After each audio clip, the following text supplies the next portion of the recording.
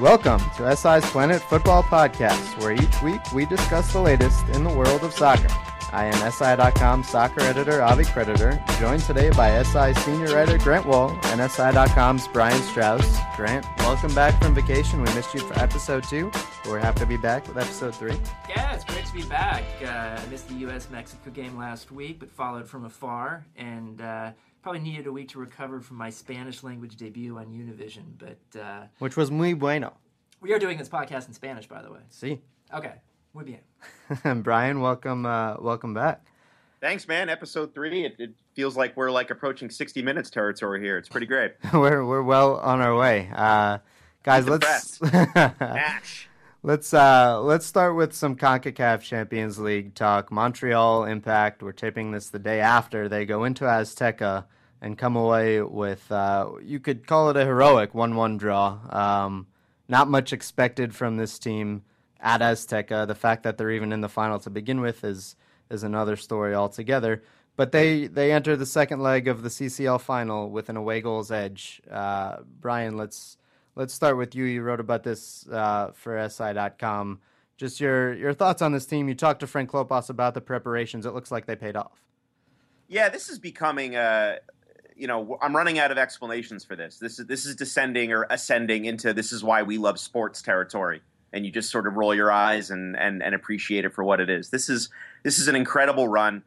This is the worst team in MLS, and this is a team that's been the worst in MLS for nearly 2 years. I mean, 7 wins out of 46 or 47 league games.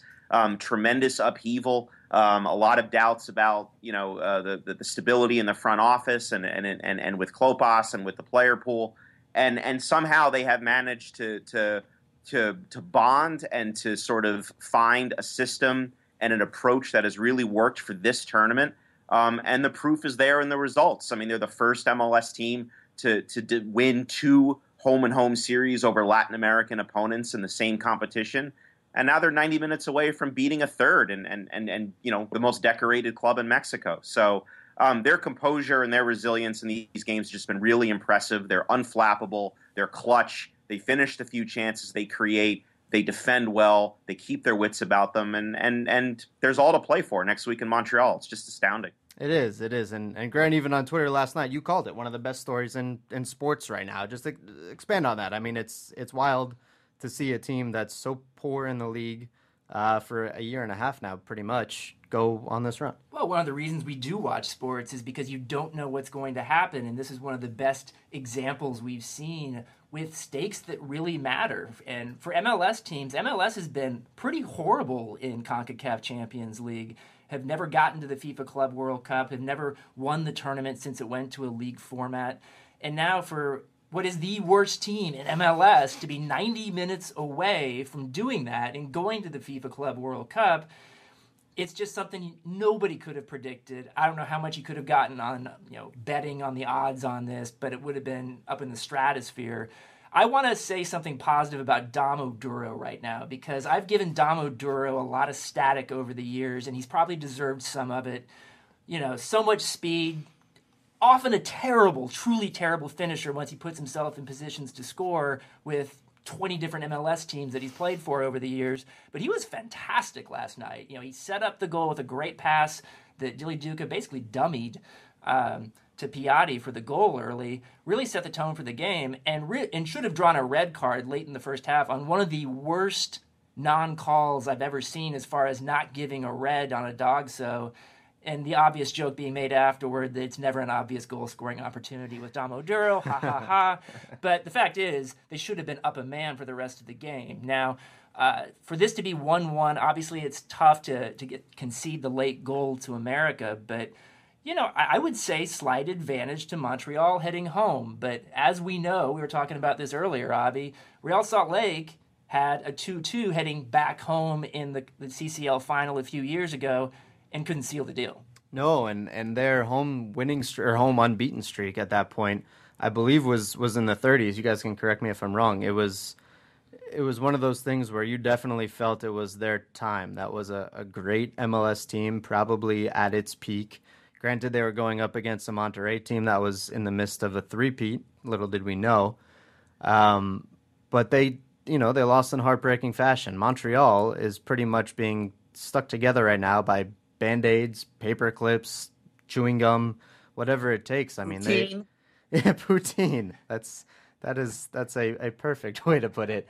I covered that game in Salt Lake. I flew out there like a quick out and back for that match, and we're impartial members of the media and all that, but I don't know that I've ever witnessed in person a more gut-wrenching defeat than that night. Salt Lake played really, really well. The atmosphere was incredible. The sense of history was palpable. They had chance after chance, and it just didn't happen. And the mood in that place and in that team after that slipped away, I still don't think they're over it, to be honest. I mean, it still comes up. You still hear people around the club talking about it. To have that opportunity slip through their fingers is something those guys will take with them forever. And so that's now what Montreal has. And like you said, whatever it is that's holding them together, they lose Map, they lose Porter, they go winless in their first 4 MLS games. Evan Bush may be suspended for the second leg. Somehow this team fights its way through. And you wonder now if they've set a standard of investment and preparation in this tournament that other MLS clubs, if they claim to take CCL seriously, will have to follow.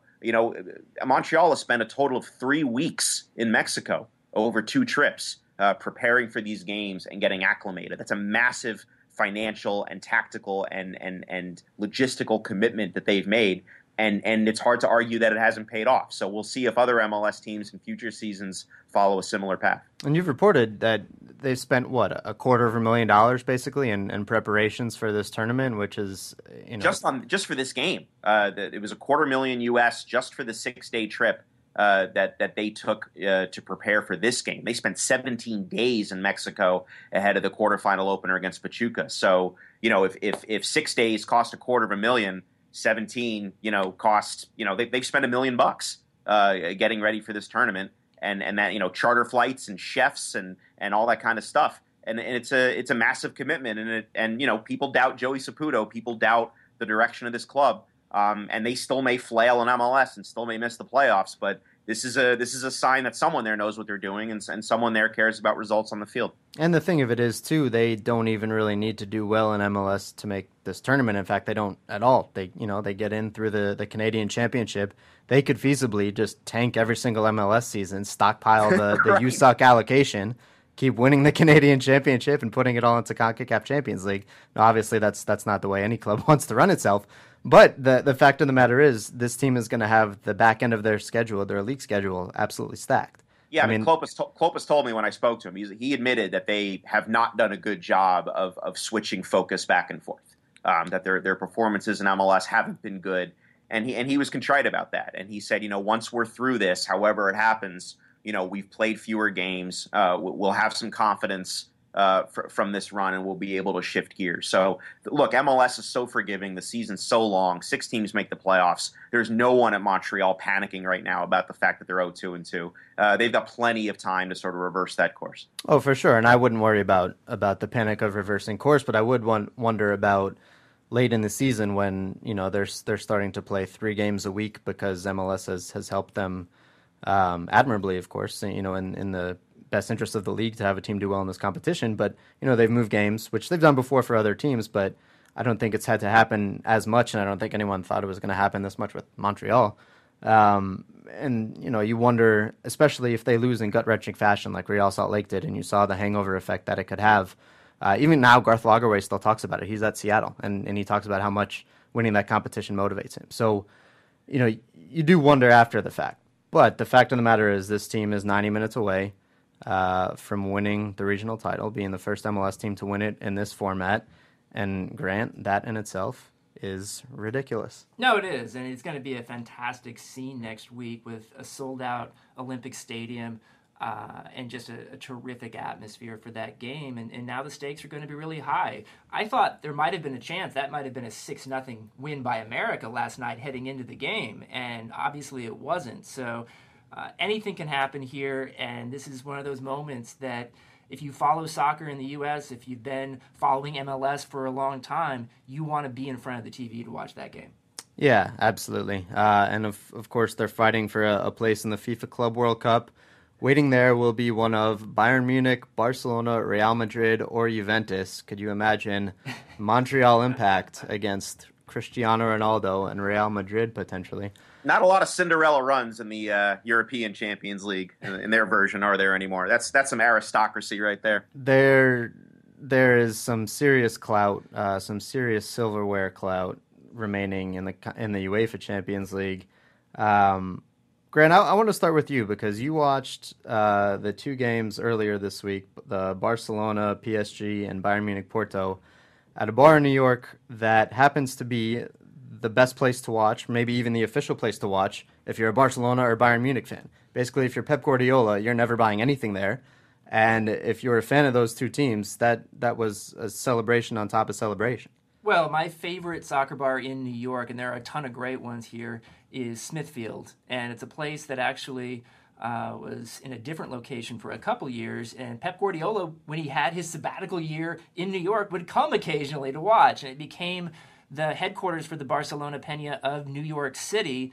It is also now the headquarters for the Bayern Munich fan club of New York City. And they actually changed locations to just about 200 feet from my apartment here in New York. So I went over there the other day. Barcelona and Bayern are playing at the exact same time, and the place was standing room only. And I actually shot a video of it. I was in the back. The Bayern fans were all in the back, packed back there, and the Barcelona fans were all parked up front, everyone together. And as both teams just ran roughshod over their opponents during the game, and especially Bayern, because Bayern came in down 3-1 to Porto, and there was a lot more tension with them than with the Barcelona fans, but it became this amazing scene in both parts of the bar where you're watching both games, or I was kind of focusing a little more on the Bayern part, but, there's Bayern flags, there's, people doing chants. It was just a really cool scene, and that's kind of what New York soccer scene has become in recent years, and this city is so great when it comes to seeing games live in bars all over the city, and just the teams that play here now in MLS and the NASL. And I'm actually giving a speech to the U.S. Soccer Foundation next week about the growth of soccer in New York City. And obviously the sport's growing everywhere around the country, but you also have these teams investing more than $1 billion when you add up stadiums and expansion fees for NYCFC, the Red Bulls, and the New York Cosmos. This is a really electric place to be right now for soccer. And for me, it kind of crystallized this week at Smithfield. Were Barcelona and Bayern fans kind of rooting for one another? Were they kind of focused on their own thing? I'm almost kind of curious about the Guardiola dynamic. I feel like kind of transcends over both. So I just feel like that's a really unique time with both playing at the same time. Well, there are some kinships, right, between the two clubs. Guardiola's coached both teams. They also, though, for many, many years, both clubs have sold themselves as having a social mission, Barcelona being more than a club.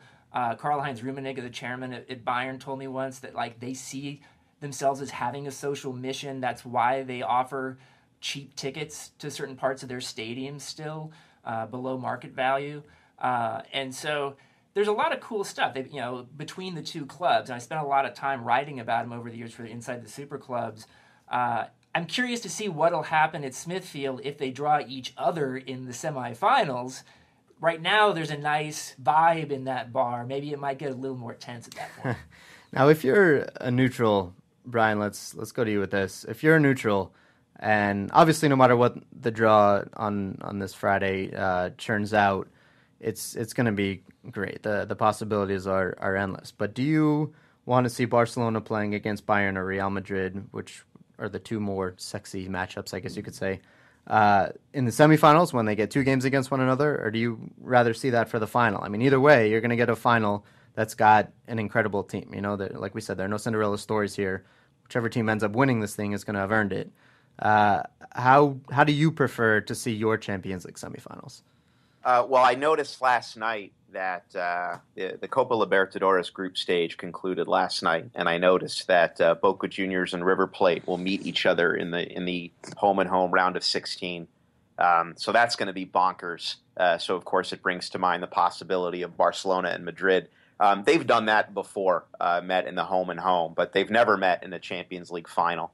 And so there's part of me that would like to see just the the universe torn apart as Barcelona and Madrid play the biggest Clásico of all time in a Champions League final. I think that would be cool to see, and that would give you the opportunity to perhaps see a Barcelona Bayern home and home, which would just be so intriguing and would be really engrossing stuff. So, I suppose ideally, but then I'm rooting, for Bayern to lose, which I'm not. I have nothing against Bayern. So, but that would be cool to see. It would be cool to see Barcelona and Bayern go head to head in the semis, and then if that produces a Clásico final, so be it. But I'm going to be watching from my couch. I don't know that I can do standing room only bars anymore. It's too much. That is Grant. See, Avi and I mean, I'm 5'7", so like being in a standing room only bar, all I'm staring at is the back of someone. And this maybe is the point in the podcast where I bring up that whenever we have a picture taken together, that Brian stands up on a step next to me. Yes, I have a box.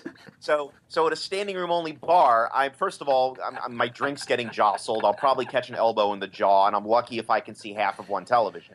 Meanwhile, Grant, what are you, 6'8", 6'9"? Anyway, like you can just peer over the sea of heads and get beautiful views of TV. So it's a shame, but I'll be on my couch. I mean, we should just the podcast isn't going to get any better ever, but we'll try. Tying together New York Champions League, Thierry Henry had some pretty interesting comments to say after Chicharito scored Real Madrid's winner, a dramatic winner. He called him out basically for not thanking Cristiano Ronaldo for the assist first before he celebrated on his own. Now, for me, I think it's asinine. I can see how one player who obviously has a pretty incredibly expert view of the game would see things a different way. But you're looking at a heat of the moment, a guy who's had such a trying season. His club future is up in the air right now.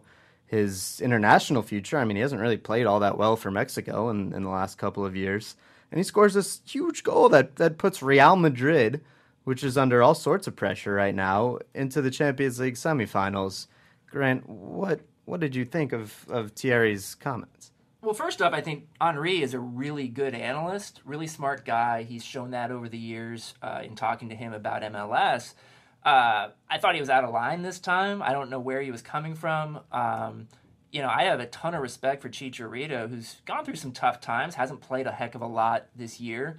Worked his tail off yesterday and got leveled, just hit the deck time and time again this entire game. And the way that Atletico defends, which is very, very physical all over the field, but especially in that part of the field. And he kept working, kept fighting, and got the chance. And granted, it was a good team goal, nice plays to lead up to it, nice pass from Ronaldo. I don't think it's a problem within the Real Madrid team, and therefore I don't understand necessarily why that point was made. But my guess is the Real Madrid guys are just really happy to be through. I would tend to think so as well. And if you're, again, like heat of that moment, don't take anything away from Ronaldo. He set that up. That was him. That was Ballon d'Or winner Ronaldo doing his thing and being pretty unselfish, that close in and having the peace of mind to kind of toe poke it towards Chicharito for the easy tap in.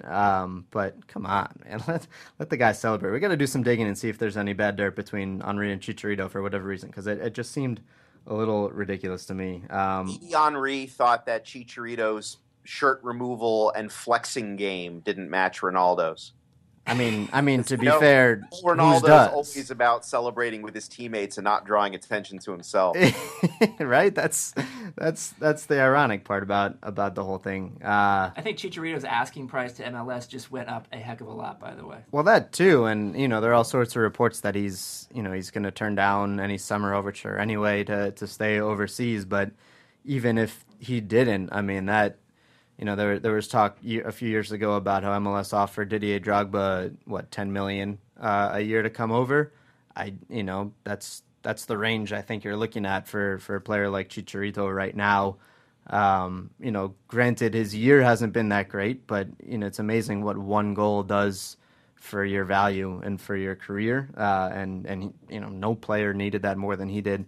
And it also, to me, it got me thinking, when was the last time a U.S. player scored a goal of that magnitude on the club level? And it's why you see Jurgen Klinsmann wanting so much his players to be overseas to get that massive boost of confidence that one play can do. You're not, Josie Altidore could score a great goal for Toronto this weekend against Orlando. It's not going to do anything near what that goal just did for Javier Hernandez.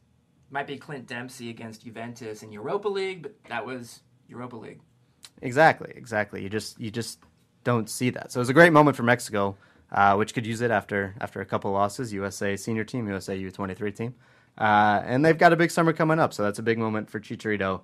Back to Henry, back to his former team, the Red Bulls. They're undefeated. Brian, you spent a ton of time with Ali Curtis talking about his plan for this team, this famed 300-page plan that was presented at a time when there was fan upheaval. Everyone was pissed off that they fired Mike Petke, brought in Jesse Marsch, had this town hall meeting where fans kind of aired their grievances, and yet here they are. They've patched together this team that's playing very well. It's not that they're just winning; they're winning and doing it in a strong manner. Brian, you've got some pretty intimate perspective on this. What's your take on the Red Bulls and this plan? There's always a difference between how things are perceived inside a locker room and inside an organization, and how they're perceived outside. And what I gathered sort of spending time up there and chatting with people in and around the Red Bulls and in and around the league was that the perception that fans and outsiders had of the Red Bulls 2014 season, Thierry Henry's role and relationship with his teammates and his coach, Mike Petke's readiness for that job, and all that sort of stuff really differed wildly. Things were perceived inside the locker room. I mean, it was not a highly functioning, well-oiled machine.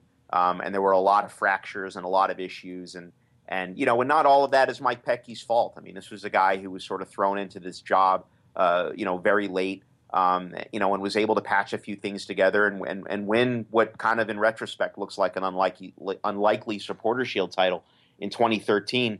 But his relationship with Henry and Henry's relationship with his teammates and the entire group's relationship with Red Bull and the lack of sort of an overall structure and plan and the dominating personalities of Henry and Cahill in that locker room, it just wasn't sustainable long term. And I believe that. You hear enough things to realize that there was not a plan in place to carry the Red Bulls forward beyond Henry and Petke. And so Ali Curtis, to his credit, sold himself, worked hard, and sold himself to Red Bull management as someone who could put something in that was sustainable. And not only sustainable, but perhaps not as expensive. I mean, you can win in MLS without paying a player $6 million a year, $5 million a year. So, he has spent years and years in the league office, 7 years, I believe, interacting with every club, learning what works and what doesn't, helping to write a lot of the regulations that teams have to negotiate, and sort of picking and choosing from successful and unsuccessful organizations what worked and what didn't. And he was a fan of what Jesse Marsch had done in Montreal, and I think a lot of people thought Jesse got a bit of a raw deal there, going back to sort of the typical upheaval at Stade Saputo. The Red Bulls were looking for a new coach as early as last summer, well before Ali Curtis took over. They sought permission to interview Caleb Porter. They sought permission to interview Greg Berhalter. There may have been more, but I haven't been able to confirm them. So this was an organization that months ago was trying to think about, okay, we need to enter a new era here. We need to figure out a pathway that we can take where we're going to take advantage of our youth development, take advantage of our stadium and our training center, and try to win in a way that other MLS teams win. And so that's what's come together. And I can't vouch that the plan is exactly 300 pages. He did show me the big black binder. He did not let me sit there and count the pages, but he said it was close to 300, and it certainly was massive. And it's very detailed and very specific and very ambitious. And so far, so good. I think the players really enjoy playing for Jesse Marsch. And they've got a great test against LA this weekend. It'll be a litmus test to see how far they've come. Did he triple space it or use a bigger font like I used to do in college when I had like a 20-page paper to do? There were a lot of there were a lot of graphs and charts and boxes. He came from J.P. Morgan. This is a guy who spells things out, who puts things down on paper. He said to me, like, when you're at J.P. Morgan and you're telling someone how you think they should invest $30 million, you better have it down on paper. You're not just sort of talking in vague pronouncements. So it was down to the, here's how much money we should be earning from transfer fees off of players we produce in our youth academy. Here's what we want out of left backs at 14 years old. I mean, it was very, very granular. And, we'll see if that works, because right now, if you look at, since Red Bull has taken over, this club has been up and down. They've reeled from sort of one distraction or controversy to the next. They have had some good seasons, but I think a lot of times those good seasons were in spite of the people they had in place, rather than because of them. And I think that Jesse and Ollie have just brought a sense of stability. The players talk about having a better sense of knowing their roles, having a better sense of their assignments, having a better sense of what training is about and why they're doing certain things in training, and the progression from talking about something to putting it in place in training to then seeing it in the game. Guys understanding on the substitutes bench what their role is going to be if and when they go in, where they're going to be going, all these different little details that make players feel more comfortable and more, feel like they have a better sense of control over the way things are going. This is stuff you hear out of that locker room, and that starts with Ollie Curtis and Jesse Marsch. So, they don't have the big name player. I understand that New York Red Bulls fans loved Mike Petke. Mike Petke was the identity of that club. They're used to seeing big names play for that club, and they have every right to expect that Red Bull eventually is going to spend some more money and bring some more stars in. But they needed to lay a foundation first, and so far, they've hired Ollie and Jesse to do that, and so far, so good. Well, I guess here's my question right now, and I think it's pretty apparent already that Jesse Marsch is an upgrade over Mike Petke. And that's not harsh on Mike Petke or anything, but Jesse Marsch is a freaking good coach. Now, my question is, this is not the strategy that most of us would have expected or did expect the Red Bulls to have as a response to New York City FC coming into the city to challenge them and bring their stars. It's kind of the opposite, actually. And is it enough? Is it enough in New York? Can they be relevant just by winning, if that's what they do, without having a ton of buzz? And right now, there's not a ton of buzz around the New York Red Bulls, even though they're winning. You're right. There's not.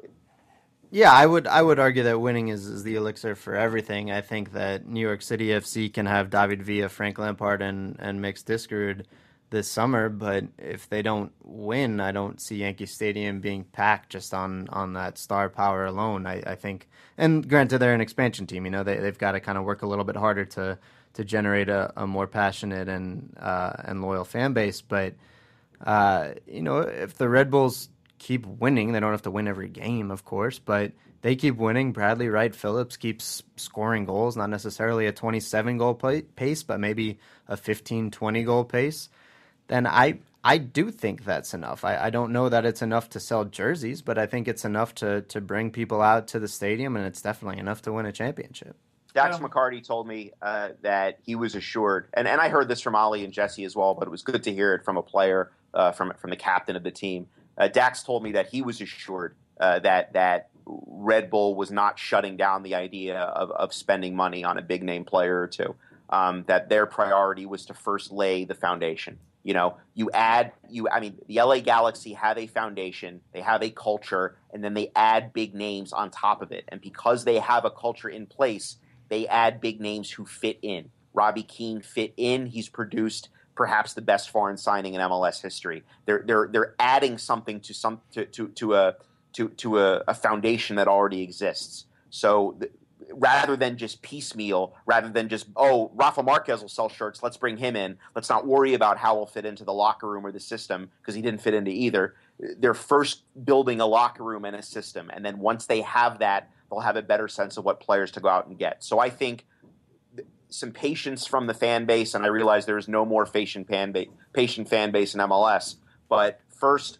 Jesse wants to get his system down, get his culture down, get some movement between the development and the youth team and the first team, start to figure out who fits in and what sort of players the Red Bulls are going to be signing, then they'll have a better idea of what big name DP to go out and get. And everyone said that eventually that's something the Red Bulls are going to look at, and if he's the right guy, the money's not an issue. It makes sense. It also makes sense from a long-term viewpoint. So we'll see what happens with them, and of course New York and LA go head-to-head this weekend. One of the good games on the MLS schedule: Seattle, Portland, Orlando, Toronto. A lot of good stuff coming up. Guys, we're gonna head out of here soon, but one last thing we have to touch on, and that is the new U.S. Women's National Team home jerseys, the traditional white, black, and neon green of the USA. Brian, you are a master critique of uniforms. I would love to hear your thoughts on this new kit. It's white on white. It's not too different from the last one, but it also kind of blatantly disregards blue and red, which are kind of important components of the flag. But anyway, take it away. Well, you left out Blue Lagoon, which is part of the uniform. It's in the shoes, and Nike's reasoning for that is that it's a nod to the famous lakes of tournament host nation Canada. Because if there's anything that screams USA, it's homage to the fact that foreign countries have land and water. But it's the way things are going. I mean, it's all about Nike. It's all about Nike's brand and putting themselves above and over, American traditions that have gone well before soccer. I mean, and well beyond soccer. Red, white, and blue have been the colors of this country since the 18th century. You look at the uniforms worn by George Washington and the Revolutionary War soldiers. Certainly in sports, U.S. national teams have always focused on navy blue and white with a red trim. You think about the USA Olympic hockey team. You think about the Dream Team. You think about the World Cup team that went to the quarterfinals in 2002. Those have always been our colors, and they've started to steer away from those. U.S. fans started wearing red, which I find a bit disappointing because I've always thought that was a secondary color. It should be navy blue and maybe white. And then current trends, it's all about white and black and neon. Look at the college teams that appeal to kids. They appeal to college kids. They appeal to recruits. And every college football team, no matter what their school colors are, it's about all black, all white, and neon. That's what's hip to kids. That's what sells shirts. And branding is irrelevant. And so, you can throw out this marketing speak like Volt Yellow and Blue Lagoon, but what it really is about is people, kneeling at the altar of manufacturers and brands rather than appreciating the traditions of their country. So congratulations, Nike. It's all about you. I look forward to following and cheering on Team Nike at this summer's Women's World Cup in Canada, where there are apparently lakes. I love it. That was definitely a segment worthy of a name. We're going to call it persistent infringement, and I think we might have to make that a weekly segment. That was tremendous. So Grant, your thoughts before we get out of here, just on the new look. Me personally, it's not very creative, I don't think, but in any event, that's my take. Well, first off, as I wave goodbye to Nike ever sponsoring the Planet Football podcast, bye-bye, Nike, bye-bye. I will say this. I'll start positive. This is the first time that they've ever released a women's national team jersey that has men's and boys sizing. And I think that is something that should have happened probably a long time ago, but it's awesome that it is happening. There's probably very few countries in the world, if any, where that does take place. And I think what we've seen over the years, I've been to Portland, I've seen boys and men wearing Alex Morgan Thorns jerseys. We've seen that when the U.S. women's team has gotten big at World Cups in the past, like in '99 when boys would be wearing Mia Hamm jerseys. I remember interviewing the lead singer of Phish, Trey Anastasio, that year. He had actually worn a Mia Hamm jersey at a concert. So I think that's fantastic. I'm excited about that. I think they'll actually sell jerseys to guys. People want to be associated with a winner. I'm actually more optimistic than most that the U.S. women are going to win this World Cup or have a good shot at winning this World Cup. That said, the colors, I think the strategy that Nike is clearly taking here the last couple of years with the men as well is having one jersey that is very U.S. color-centric and then one that isn't so much. And from what I understand, the Bomb Pop jerseys for the men, which also were for the women too, actually sold more than the not as colorful or U.S. colorful jerseys. So clearly there is the away kit that the women will be wearing, which does have a lot of red, white, and blue, or at least a lot of blue and white, with a little bit of red. And then they've got this one. And I think, I also thought with the sort of fluorescent sock thing that they've got going here, that isn't all that surprising. You know, Sam Borden wrote a great story for the New York Times last year about how few soccer players, men or women these days, wear traditional black shoes, cleats, out on the field. And if you look at a game, it's very rare that you'll see even one player wearing black shoes. And so I think this is a logical extension of that, especially this is a shoe company, by the way, that they would produce something that would extend the fluorescent trend of shoes up the leg a little bit. So not altogether surprising for me. I'm not as bent out of shape about it as Brian is, but I love the fact that Brian is really bent out of shape about it. And, you know, we'll see which uniform the team wears more often. It may just end up being 50-50 when the World Cup starts.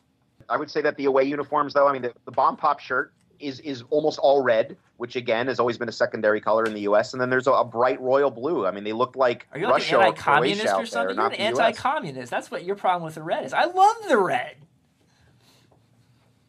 Again, it's just not American tradition. It's hey, we fought the red in the Revolution, Grant. Don't you remember? This is taking a downward turn that I don't know that we want to take.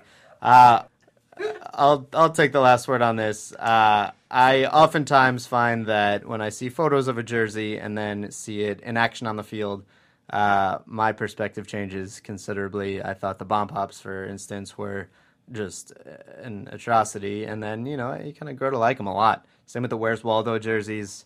I love that we have nicknames like Waldo and Bomb Pops, and we all know what we're talking about.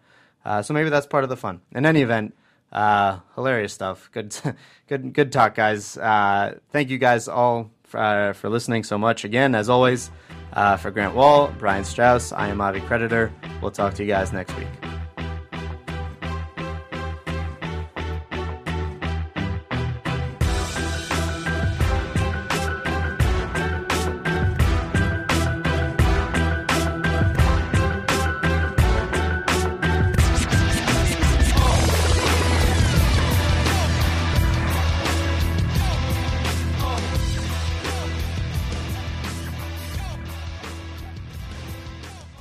Do you know about the Locked On Podcast Network, the #1 daily sports podcast network?